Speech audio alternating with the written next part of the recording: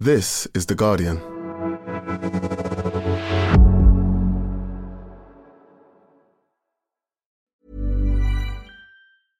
Flexibility is great. That's why there's yoga. Flexibility for your insurance coverage is great too. That's why there's United Healthcare Insurance Plans. Underwritten by Golden Rule Insurance Company, United Healthcare Insurance Plans offer flexible, budget-friendly coverage for medical, vision, dental, and more. One of these plans may be right for you if you're, say, between jobs, coming off your parents' plan, turning a side hustle into a full hustle, or even missed open enrollment. Want more flexibility? Find out more about United Healthcare Insurance Plans at uh1.com. Finding your perfect home was hard, but thanks to Burrow, furnishing it has never been easier. Burrow's easy-to-assemble modular sofas and sectionals are made from premium, durable materials, including stain and scratch-resistant fabrics. So they're not just comfortable and stylish, they're built to last. Plus, every single Burrow order ships free right to your door. Right now, get 15% off your first order at burrow.com/ACAST. That's 15% off at burrow.com/ACAST.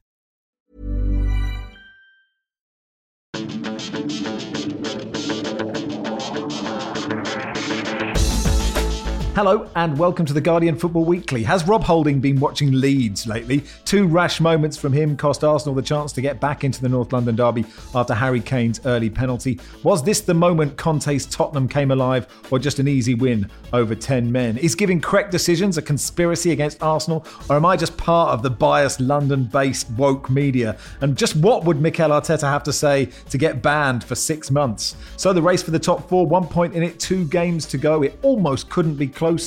After John Brewin mooted the idea for the first time yesterday that the magic of the FA Cup had gone, we'll look ahead to this season's showpiece. There's a title race and the playoffs to chat about. Who wants some "you cannot possibly lose" magic beans from Michael Owen? Are Newcastle United trolling people who care about human rights with their leaked new away shirt? How many English teams should rightfully be in the Champions League? And why has there been so much reaction to the size of Barry's posterior? All that plus your questions, and that's today's Guardian Football Weekly.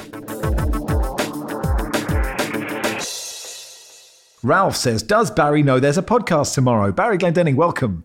Hello, I am well aware of it, and here I am. Wonderful news. Nick Ames, hello. Hi, I'm very much aware of this podcast, and here I am. And Jordan Jarrett Bryan, make it a full house. Oh, I'm fully aware, and I'm also here. Good morning, all. Excellent news. Neil says, I'm trying to think of a better example of nominative determinism in football than Rob Holding this evening. Batch says, how much footballing ability did Rob Holding have to sacrifice to get his hairline back? To which Alex responded, I hate to break it to you, but he wasn't very good before it either. James says, can someone please tell Arsenal the way they played was totally not Kulusevski, bro? And Joe said, I never thought I'd say this, but can I hear more from Jordan, please? Okay, let's talk about the big moments, because before the penalty, it was a pretty even game. Perhaps Arsenal was slightly better. I am biased. It's definitely a foul. I can see why Arsenal fans would be annoyed because they're not often given, but it is still a foul. Jordan, you are biased. Your thoughts firstly on the penalty incident.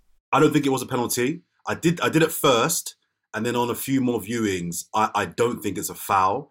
I think it's really poor defending from Suarez. I don't know what he's doing, but poor defending doesn't necessarily equal a foul. The two, you can defend badly and it not necessarily be a foul. You're giving me a really weird look. Obviously, listeners can't see that. Well, yeah. Like what he pushed him, didn't like? It's a foul. I don't think he has pushed him. I think there's contact. Okay. I don't think there's a foul. Okay. Anyway, we're both biased, right? So we can't see it. Barry is not biased. Nick is not biased. Let's go to Nick first.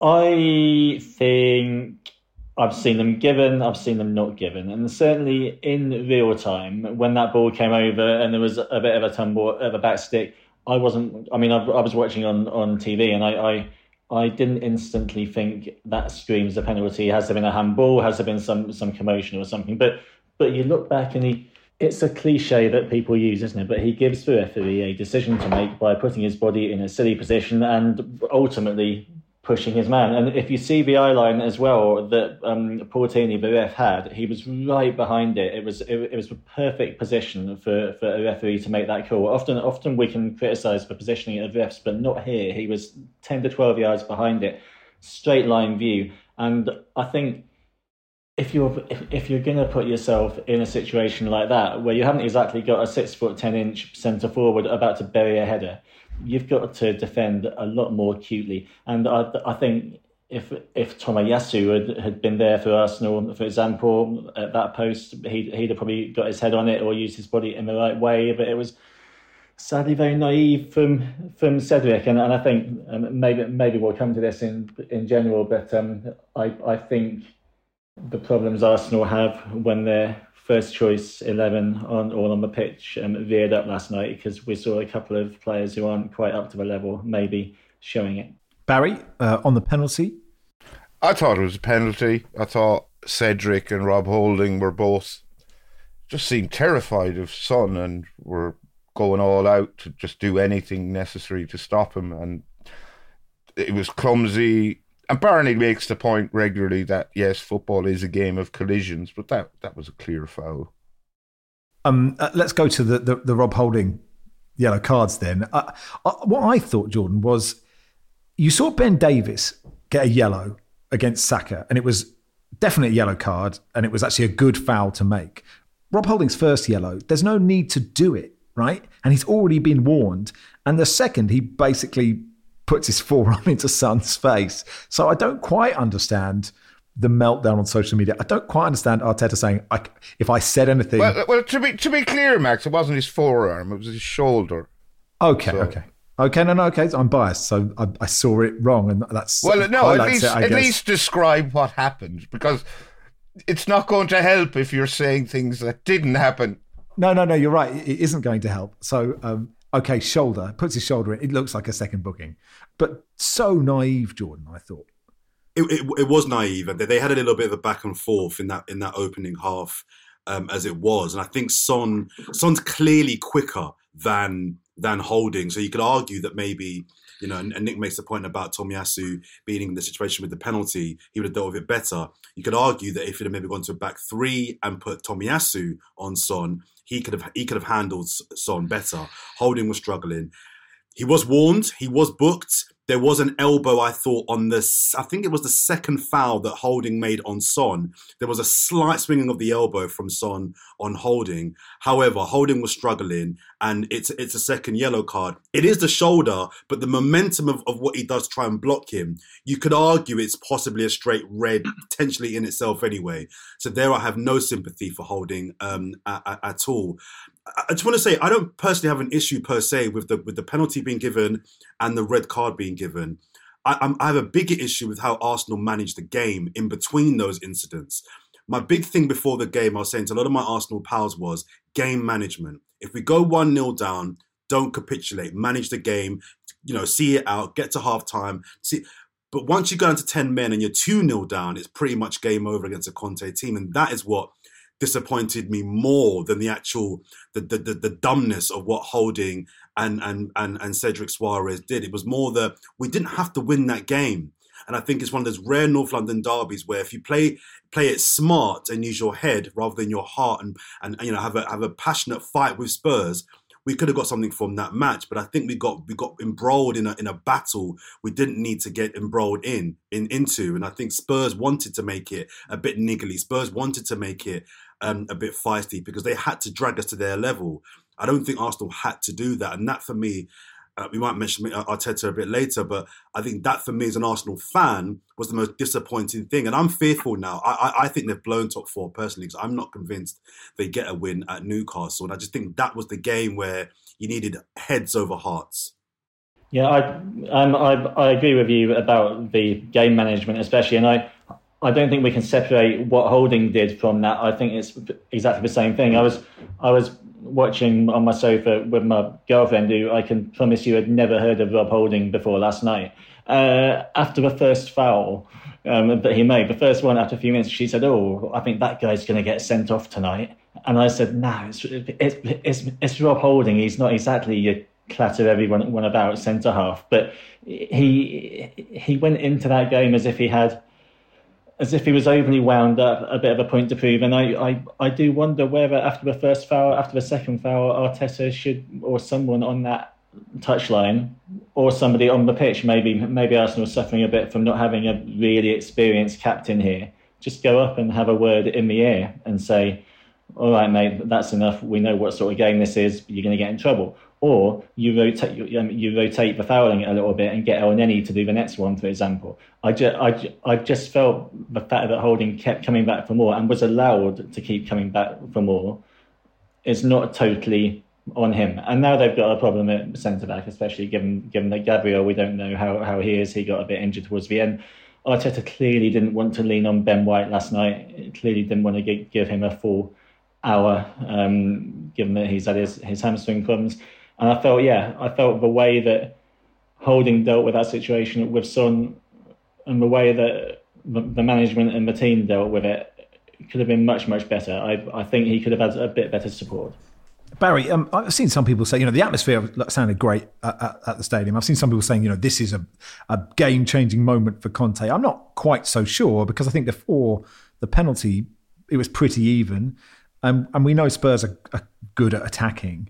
But I don't know if this was a landmark performance for them necessarily. Maybe it wasn't how he's viewed by Tottenham supporters. I mean, I suppose we should probably put the game in context for people who may have forgotten. We all know what was at stake, and we all know how much these two teams hate each other and the rivalry between them.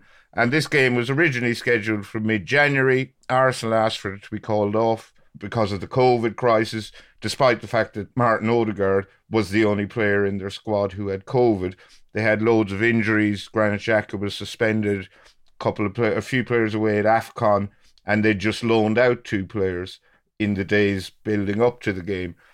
So Tottenham were understandably furious about the game being postponed. So there's a lot of acrimony, even more acrimony than usual, surrounding the fixture because of that and because of the top 4 being at stake. And I think for Tottenham to win so emphatically that with 20 minutes to go in a North London derby with so much at stake, they were actually able to take off key players to rest them for their next games. That's embarrassing for Arsenal. That's a humiliation. The Olays going around early in the second half as Tottenham passed the ball around. And I think they could have won by a lot more, but they just said, no, we've done enough. Let's relax and focus on the 2 games to come. So in that regard, Arsenal were embarrassed, and that can only increase Conte's standing in the eyes of Tottenham fans. After the game, Mikel Arteta said, I cannot say what I think, otherwise I will be suspended for 6 months. I want the referee to come in front of the cameras and explain his decisions, because we were so excited to play this game and this beautiful occasion was destroyed tonight. Nick, look, he's not the first manager to come out and just blame something that isn't himself. But does anyone buy, who is he talking to? Because, okay, the fans who are completely one-eyed, as I am, with Rob Holding's forearm that didn't actually hit some. But, the fans who are so one-eyed might lap it up. But really, they're not going to replay the game. We know those decisions were pretty much the right decisions. So who's he talking to there? He's talking as well to his players, or at least reflecting a message, because I totally get it. They've got a game at Newcastle on Monday night now that I'll be covering. That is absolutely massive, and if you start digging people out now, or either creating or exposing or suggesting any kind of friction or discontent about how things are going, you're going to cause a problem. It's far better at this point of the season to maybe paper over any cracks with a bit of a bunker mentality. And I think that goes as well with what you communicate to the supporters, which is important, because you probably don't want them giving it out too much as well. And it's very important with what you communicate to the dressing room. And look, Arteta comes out with that, and I can see why in the heat of the moment you're annoyed with those decisions, because it's the biggest game of your managerial career. You will have your view on it, but I also think I know he is very, very self-critical. Mikel Arteta, he really, really is. He will not have slept last night, and he'll be thinking of a lot of different things that he could have done better, how he could have handled it, how the team could have calmed down that 10-15 minute spell that we've spoken about between the penalty and the red, and I'm pretty sure that it'll be a bit of both in Arteta's head. He will not be unaware that him and Arsenal did stuff wrong last night, and that they still have that little habit. I mean, they showed it in the Man City game at home, I think in January-ish, when they outplayed them for most of the game, and then a couple of decisions that they didn't like but were probably the right decisions that went their way, involving Gabriel. I think they still have that habit when the going is getting good for them in a big game, just to sometimes show a bit of immaturity and naivety. I think the same goes for the management, to be honest. I think it was embarrassing from Mikel Arteta. He does this a lot. Football managers, for me, in my view, only get a certain amount of bullshit cards a season, and you've got to use your bullshit cards sparingly. And what I mean by a bullshit card is how many do you get, Jordan? Oh, I get a lot. A full deck of 52, one a week. Touche. I walked into that one. All right. I think. And what I mean by a bullshit card is you come in front of the cameras after a game and you just basically talk bullshit. But I think there are certain games where you could maybe get away with it. I don't think this is one of those games. I think he's used up one of his cards where he's embarrassed himself by saying pretty much that the referee's done us over and the referee got it all wrong. The referee had a bad performance. Like I said, apart from the penalty, and even that is contentious, the referee didn't get anything wrong for me. I thought Spurs were the better team, and I think he gives these players an out by constantly coming out to the media and talking crap. And also there's an issue about red cards. He has to address. I don't think the game was lost per se because of his management, as a manager. But I think there's a theme happening throughout the season whereby there's so many red cards that are costing Arsenal. And I've got a feeling that if they don't get top four, it'll be because so many red cards in so many games this year are causing him to lose games that they don't need to be losing. So I thought it was embarrassing. He's also letting the fan base get away with talking rubbish because there's so many Arsenal fans overnight that I'm speaking to and seeing online crying about the referee, crying about decisions. And I'm just like, this is nonsense. But I believe it's all been set by Mikel Arteta, and he needs to stop it because it's really cringe.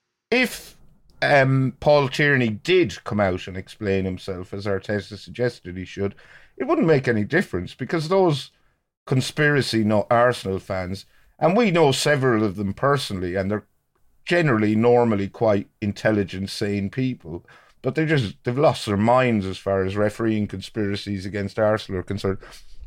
There is nothing Paul Tierney could say that would change their opinions of him or the decisions he made. So it would be an absolute waste of everyone's time. The mention of the red cards, since Arteta took charge of Arsenal, they have had 13 red cards. The next highest is 8, Brighton, Everton and Southampton with 7. So, sometimes it can be a bit of a coincidence, but that is quite a big jump. Nick, you watch Arsenal a lot. They don't strike me as a team who kick a lot of people either. No, but I think one of the issues is that they needed to be a bit more of a physically imposing team that maybe gave it out a bit more, but have kind of had players that don't know how to do it. So you end up sort of being like the bully kid in the playground who sort of goes around pulling people's hair or something like that. Like it just ends up going a bit wrong. And I think they did need to get a bit better at the dark arts and being a bit more niggly and a bit in people's faces. But I don't necessarily think they've got the individuals to do it. As Rob Holding showed yesterday, like he's a perfectly competent, probably mid-table Premier League defender, but he's not your sort of dominant tough guy centre half who attackers fear. And his way of stopping Son yesterday is just by grappling all over him in a very obvious way 3 times, and then obviously with that charge that they got him sent off, it's not going to wash. So I think you need to sign players or have players at your disposal who are a bit better at those more sly parts of the game. And I think that's been Arsenal's issue. They've tried to play tougher, but haven't necessarily got the players to do it when they come up against more practiced opposition. It works sometimes, but in games like last night's, it doesn't. Jordan, if at the start of the season I had offered you, with 2 games to go, you have to play the current incarnation of Newcastle away and the current incarnation of Everton at home, and win both games to qualify for the Champions League. Would you have taken it, or would you have expected better before the season started? Oh no, Barry, I would have taken that 100%.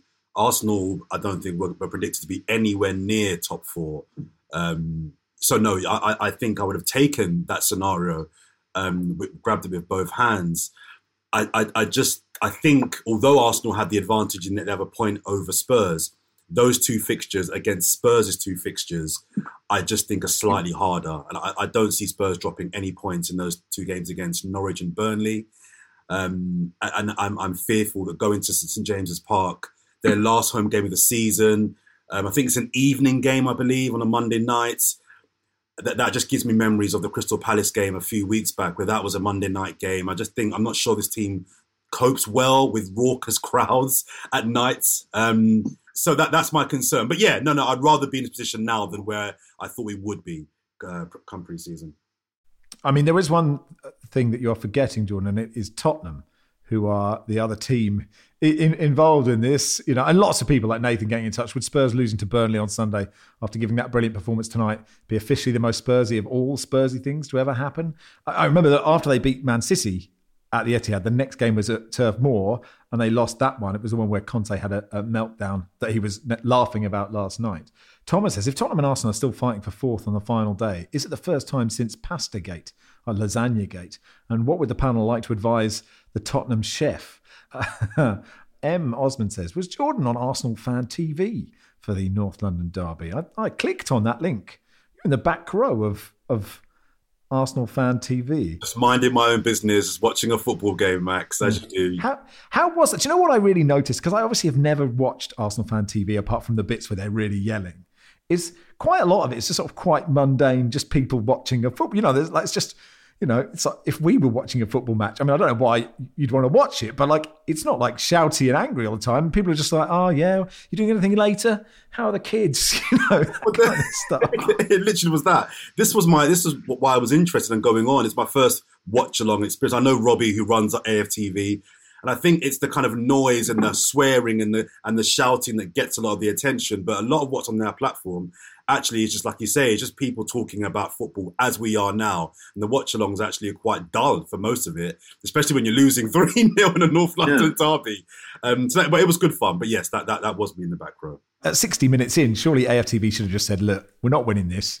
Let's just put on, you know, Vera and try and guess who did it. Put on Death in Paradise. One of the camera guys did leave after about 70 minutes. He just packed up. He just walked out of the room. Nick, you wanted to come in? No, just on a far more prosaic note, it's not the first time since Lasagna Gate, as far as I know. I think it was 2013. They were both going for Arsenal and Spurs, and Arsenal had to actually go to Newcastle, but it was the final weekend of the season, not the penultimate game. And I think it was. Koscielny, Arteta was talking about it a bit the other day actually when I asked him about it. Koscielny came up with a winner, and I think it was Arsenal's 16th consecutive Champions League qualification, which. Seems like a parallel dimension now, but they've been going for it a few times. Oh well, at least all to play for in those last two games. So you know the Premier League carries on. We'll look ahead to the other games in the Premier League and the FA Cup final in just a second. Want flexibility? Take yoga. Want flexibility with your health insurance? Check out United Healthcare Insurance Plans. Underwritten by Golden Rule Insurance Company, they offer flexible, budget-friendly medical, dental, and vision coverage that may be right for you. More at uh1.com. Finding your perfect home was hard, but thanks to Burrow, furnishing it has never been easier. Burrow's easy-to-assemble modular sofas and sectionals are made from premium, durable materials, including stain and scratch-resistant fabrics. So they're not just comfortable and stylish, they're built to last. Plus, every single Burrow order ships free right to your door. Right now, get 15% off your first order at burrow.com/ACAST. That's 15% off at burrow.com/ACAST.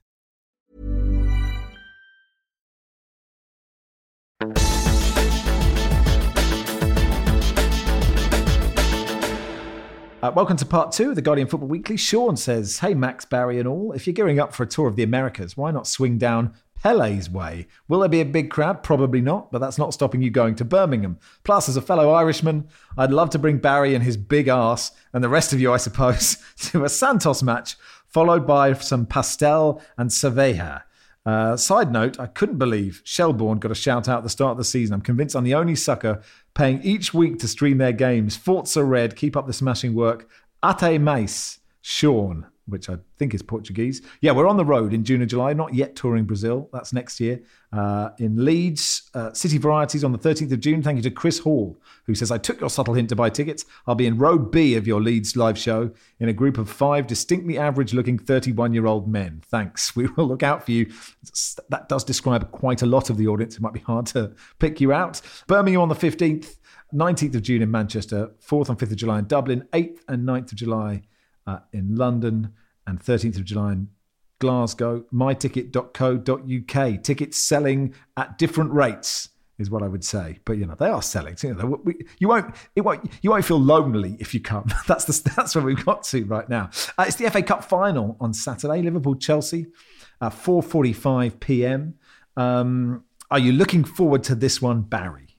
I generally love the FA Cup final, but as I've mentioned before, a friend of mine has very inconsiderately decided to get married this Saturday, and the reception starts at half time in the cup final. So I'm looking forward to the first half, and then I'll have to go and sit down for a nice meal, which I'm also looking forward to. So to Jordan and Nick, who are hoping to watch the whole game, I don't know why I have a sneaky feeling for Chelsea, Nick. Is that stupid or not?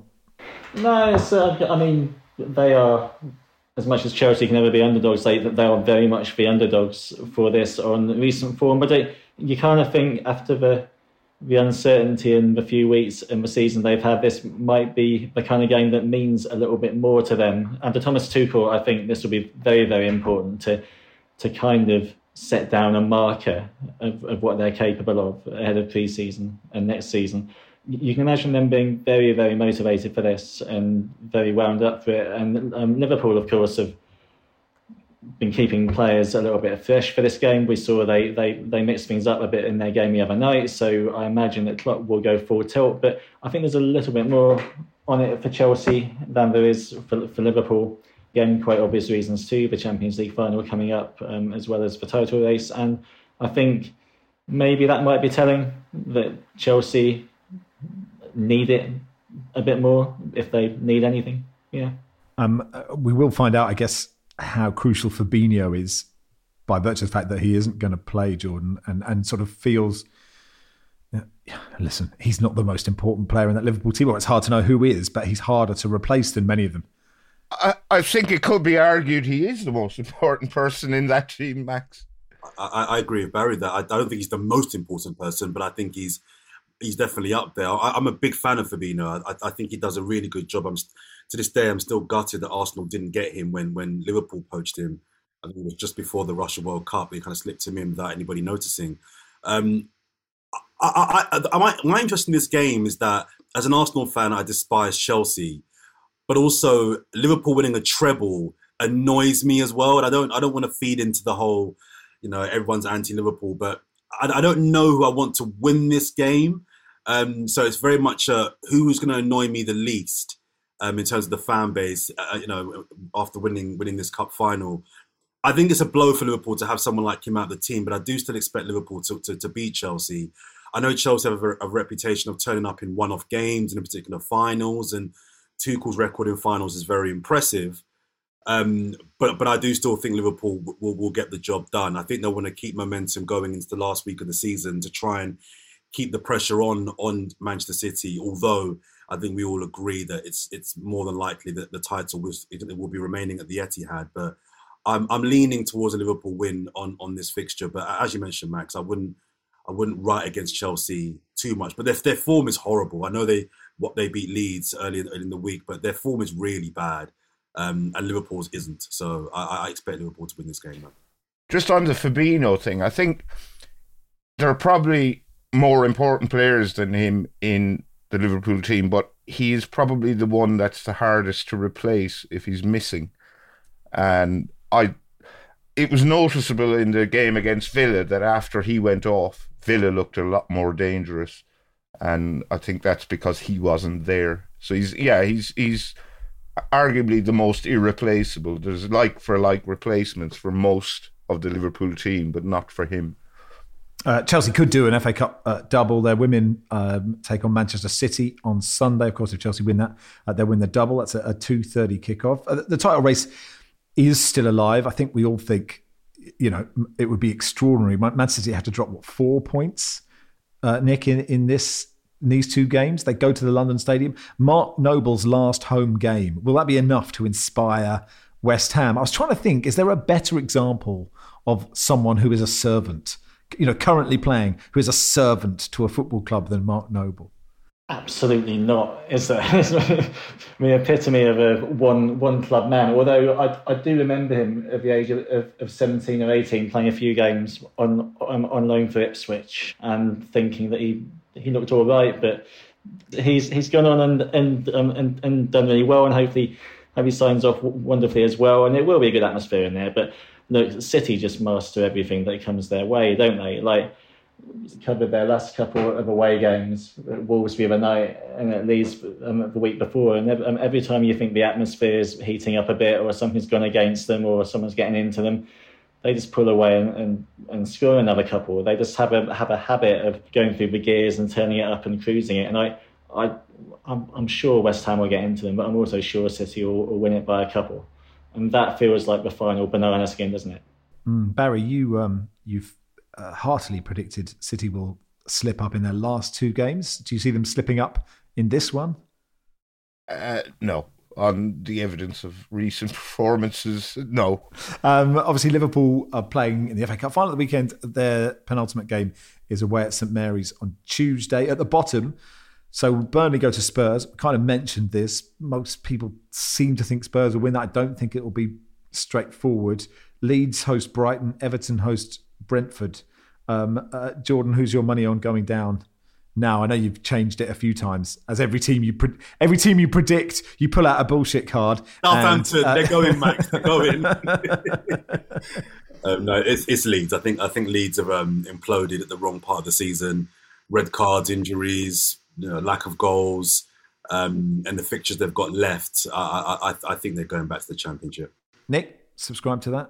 Probably Leeds. I would still worry a little bit for Burnley, and you could see a world where they're back in the relegation zone after the weekend. But I think Leeds, as you say, they've suddenly started steaming in and doing very odd things, whether it's the Dallas challenge against Man City that sadly ended up getting him injured, but it was a bad challenge, or the Ayling challenge against Arsenal, or the shocking Dan James challenge that we saw the other day. They've absolutely Rob Holding'd it, really, and I think it's looking bad for them, which you'd never have thought at the start of the season, or even when Jesse Marsch took over.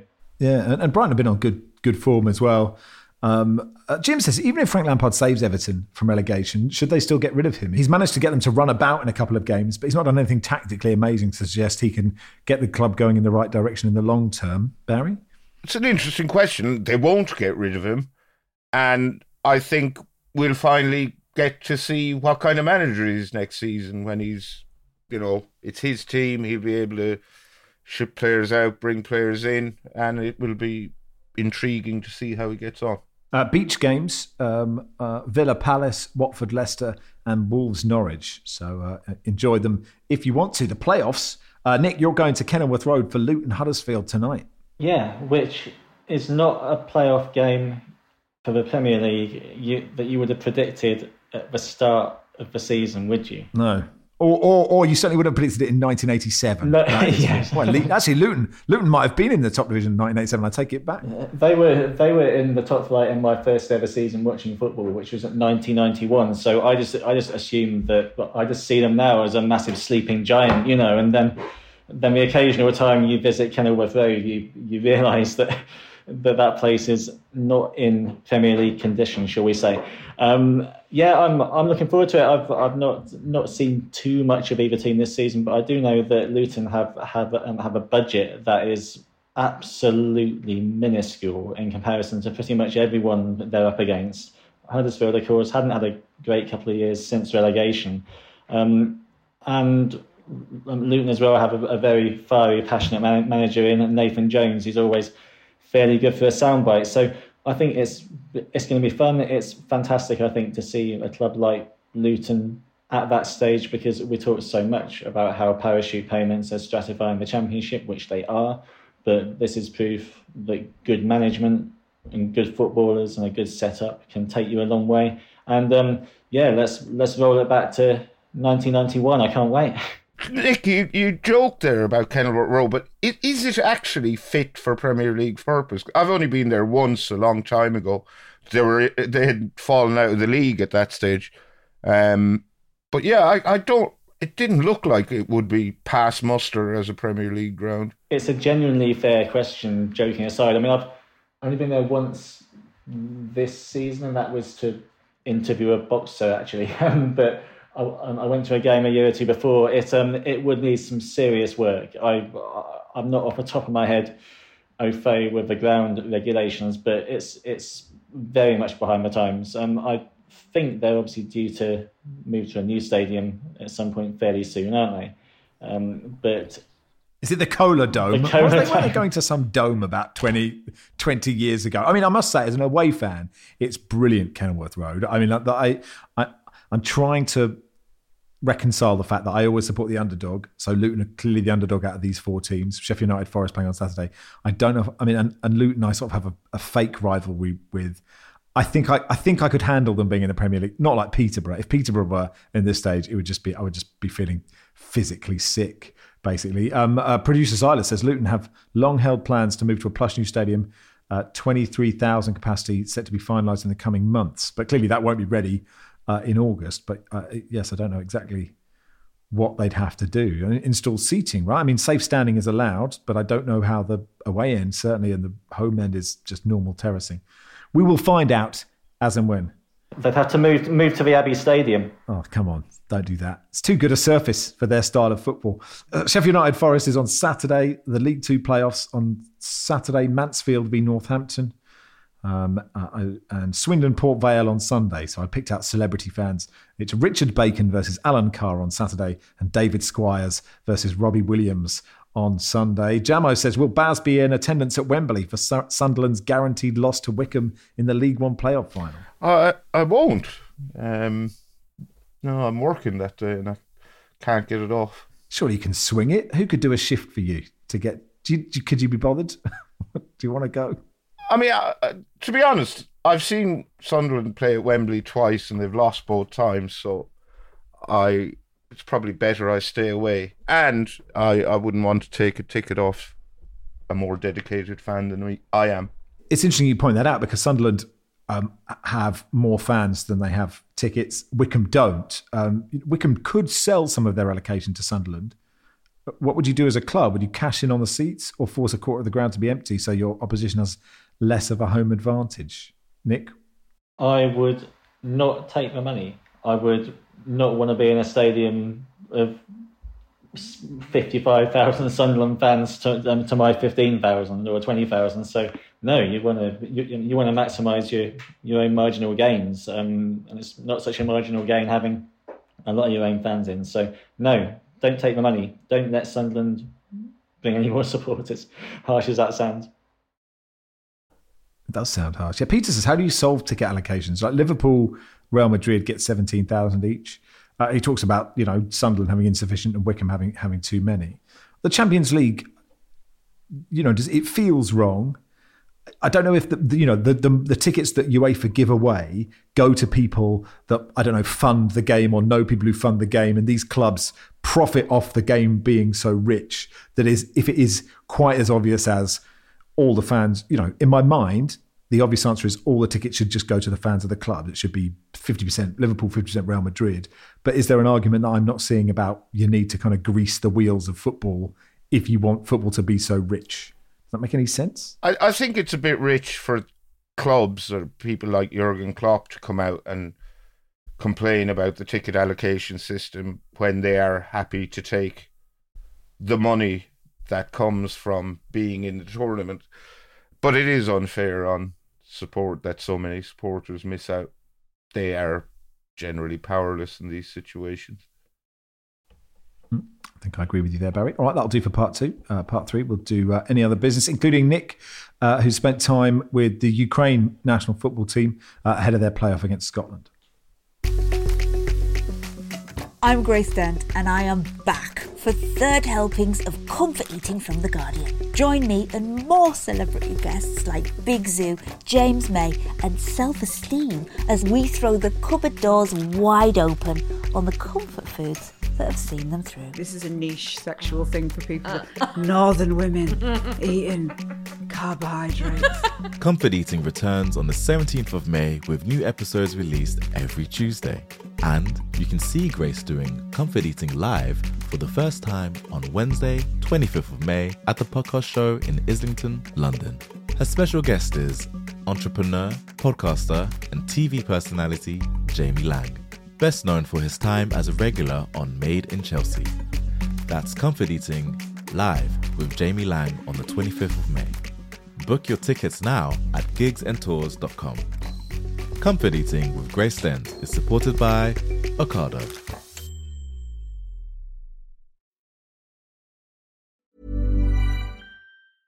Selling a little or a lot? Shopify helps you do your thing however you cha-ching. Shopify is the global commerce platform that helps you sell at every stage of your business. From the launch your online shop stage to the first real-life store stage, all the way to the did we just hit a million orders stage. Shopify is there to help you grow. Shopify helps you turn browsers into buyers with the internet's best converting checkout. 36% better on average compared to other leading commerce platforms. Because businesses that grow, grow with Shopify. Get a $1 per month trial period at shopify.com/work. Shopify.com/work. Every fan knows the right player in the right position can be a game changer. Put LifeLock between your identity and identity thieves to monitor and alert you to threats you could miss. Plus, with a U.S.-based restoration specialist on your team, you won't have to face drained accounts, fraudulent loans, or other losses from identity theft alone. All backed by the LifeLock $1 Million Protection Package. Change the game on identity theft. Save up to 25% your first year at LifeLock.com/aware.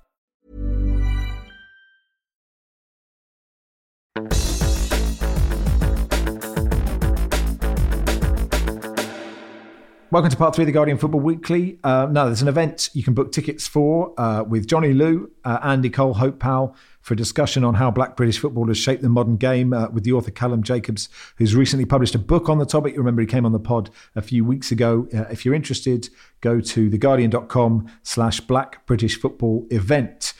Nick, you've spent some time with Ukraine national football team ahead of their playoff against Scotland, which is on the 1st of June, I think. What was the atmosphere like? Who did you speak to? I know you've done a lot of work sort of on football in Ukraine and on Ukrainian teams in the last few months. Yeah, I was with them in Slovenia in their pre-Scotland training camp. They all assembled about 10 days ago at the wonderful Slovenian National Football Centre, which is up in the mountains about half an hour, 40 minutes away from Ljubljana.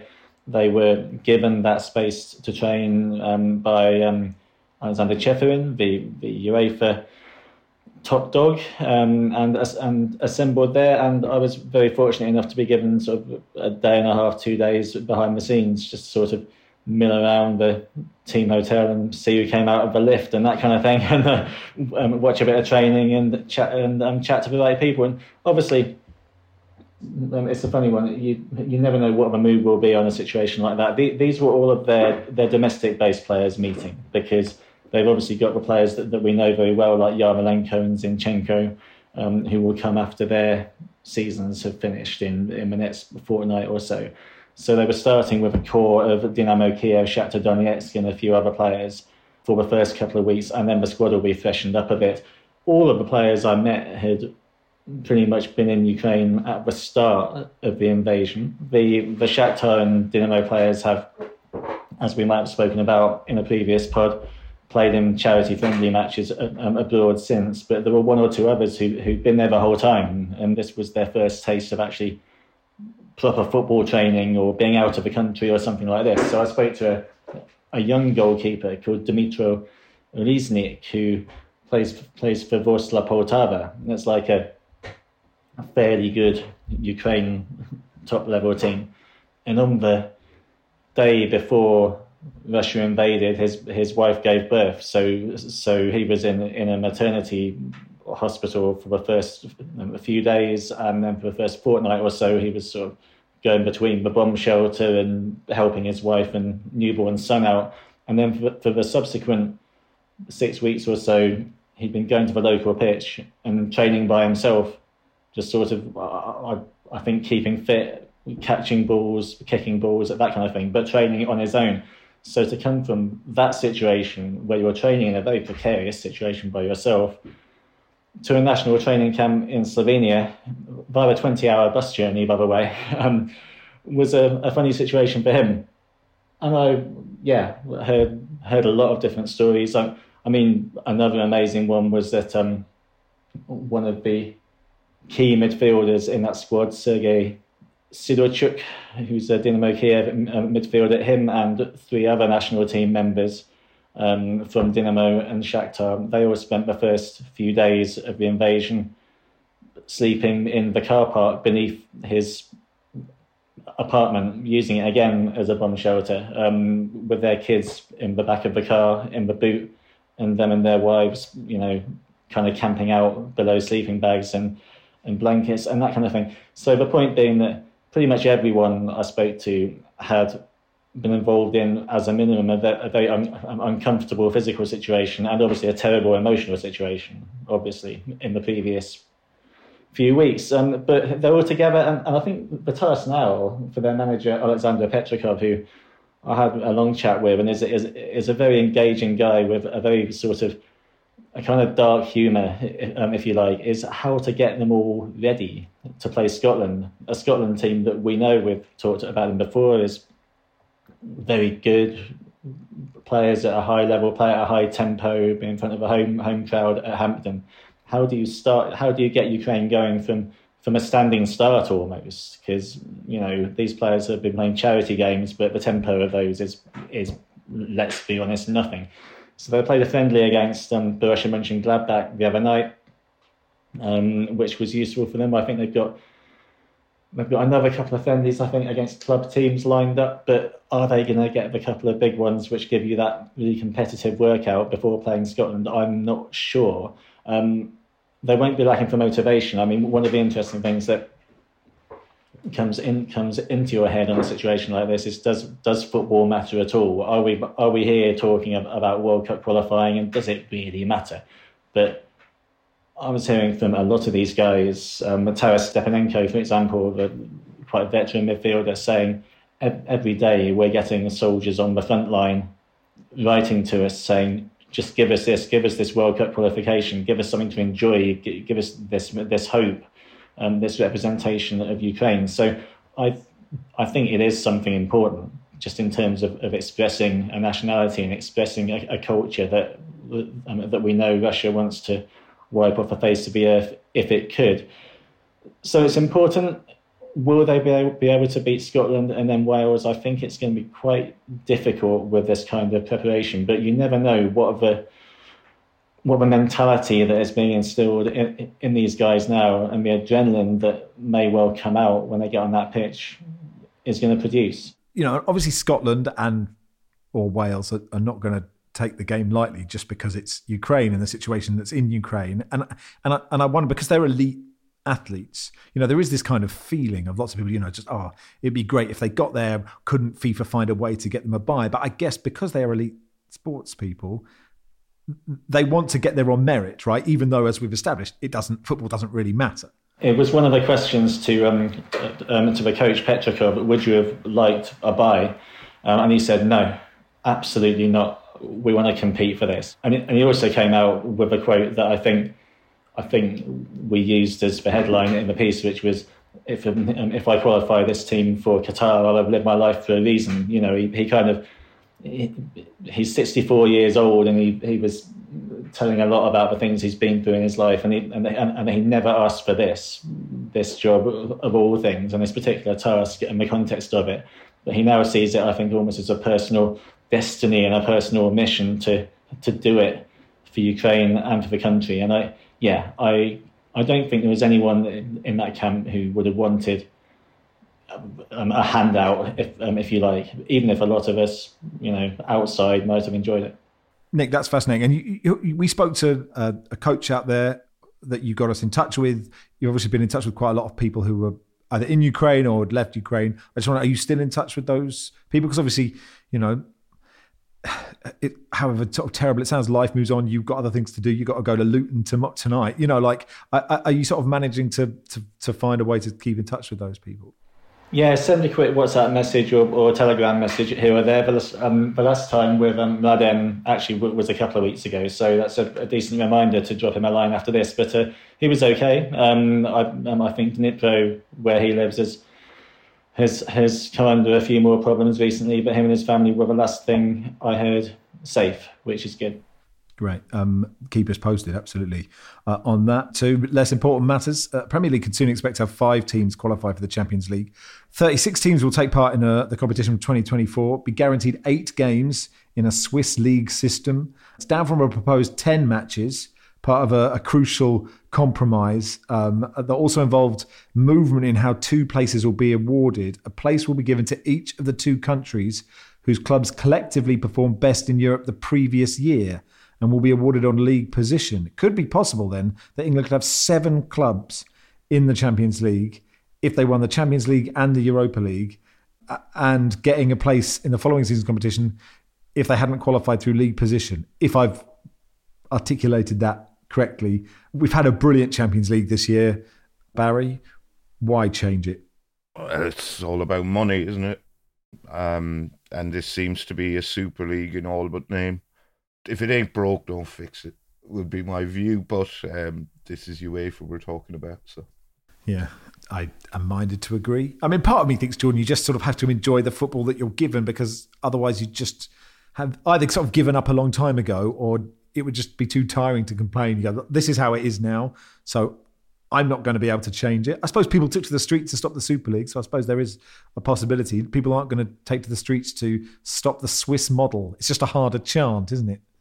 It doesn't quite fit onto a hashtag, does it? It's not quite snappy. I often think to myself, if people just sit in rooms sometimes in really fancy glass offices and think up ways to change the rules of football and things they think are going to make it more enjoyable. But as Barry said, these are just ways to try and make more money. If there's a means to get potentially 7 Premier League clubs in the Champions League, that feels like a Super League light to try and appease the biggest footballing clubs, from the nations in the world, and bringing more revenue streams. But you're right. You have to sometimes accept that they're going to mess it up, and just be thankful for the good games that do come your way when they come your way, because the model of football at the moment, it just seems to be being penetrated and ruined so often now by the people that run the game. There's not really much you can do to resist it. Although I accept that there was some pushback, as you mentioned there, with the Super League. It also seems to me that it's often the way, isn't it? You suggest something that's preposterous and gets people up in arms, and then that lets you put through something slightly less preposterous, and people are like, oh, okay, that's not as bad, is it? And in this case, the coefficient point that they were trying to get through, that a lot of fan groups were very much pushing back against, and well done to the supporter groups who managed to stave that off. I know a lot of hard work went in.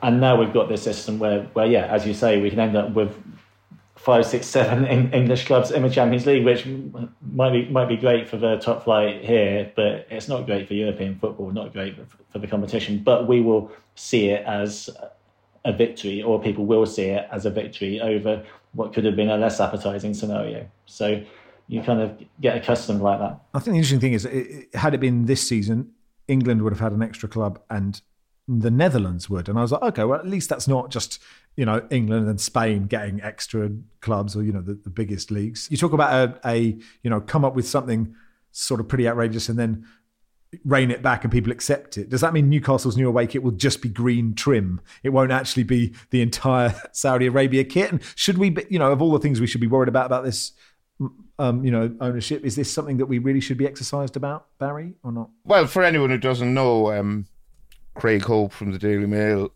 broke a story last night that Newcastle are their away kit next season is going to be white with green trim, more or less a direct mod, and a green badge, more or less modelled on the Saudi Arabian national shirt. On the one hand, it's just a shirt and it doesn't matter what colour it is, which is what many Newcastle fans are saying on Twitter.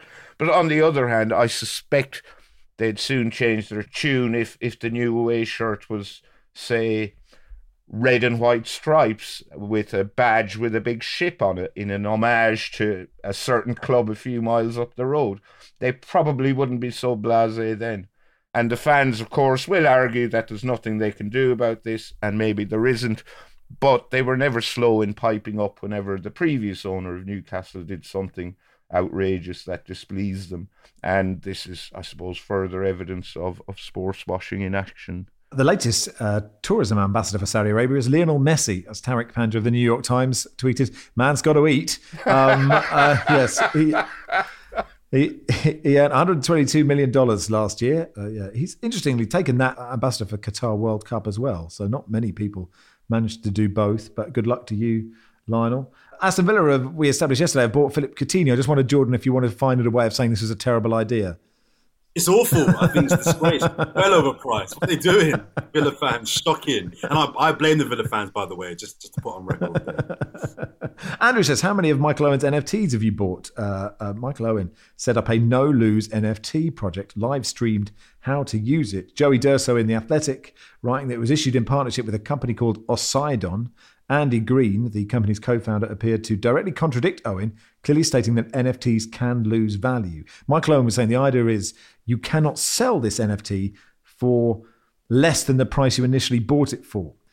But it is possible that no one will want to buy it for the price you initially bought it for, which would then render it completely worthless. Owen previously promoted DeRace NFT, selling pictures of horses as digital tokens. Some horses were changing hands for up to $100,000. Since then, they're selling in the low hundreds of dollars. So anyway, look, you pay your money, you take your chance. It is not for us to say whether you should buy some NFTs or not from Michael Owen. I will not be buying any myself. I'm still not sure what an NFT is, and we've discussed them at great length on this podcast, so I won't be buying one either. Matt says, when are the Wayne Rooney courtroom sketch NFTs becoming available? That's a very good question. Well done to Fulham. Sam says, what's the best, worst bit of club-branded tat? Fulham have released a EFL Champions wooden cheese board, which is very Fulham, isn't it? Listen, we're rattling through things because we're sort of running out of time. Worth mentioning, Marcelo has been demoted to Lyon reserves for farting. He denies the charge. It was in the dressing room after a match in Angers. The 34-year-old centre-back was removed from the first team immediately. This is the same player who got a second yellow card for accidentally knocking the first yellow card out of a referee's hand at one point. I don't know. Being able to do it on demand is quite... Well, I mean, did he do it in someone's face or at a... I mean, I haven't been in a dressing room for a long time, but, you know, farting was quite commonplace and not really a disciplinary... I don't know. Maybe when you're doing it during the team talk. I'm not aware. Maybe I haven't read enough about the story. Perhaps we'll go into it in detail during the fallow months of June and July. Just a bit of reaction to yesterday's pod. Craig says, it was about time someone called out Barry's arse. Neil said, I love the way Lucy Ward went for Barry early yesterday. A bit like going for the big daddy when you walk into prison for the first time. But the Munich train expert still rules the roost, as always. Yeah, Lucy, you come with the king, you best not miss. Anyway, lots of people said how much they enjoyed that. And yeah, Lucy is a welcome addition to the Football Weekly family. And that'll do for today's pod. Thank you, Nick. Thank you, Max. Cheers, Jordan. Cheers, mate. Cheers, Barry. Thanks, Max. Guardian Football Weekly is produced by Silas Gray with George Cooper. Our executive producer is Danielle Stevens. For the listeners and for Barry, we'll be back on Monday.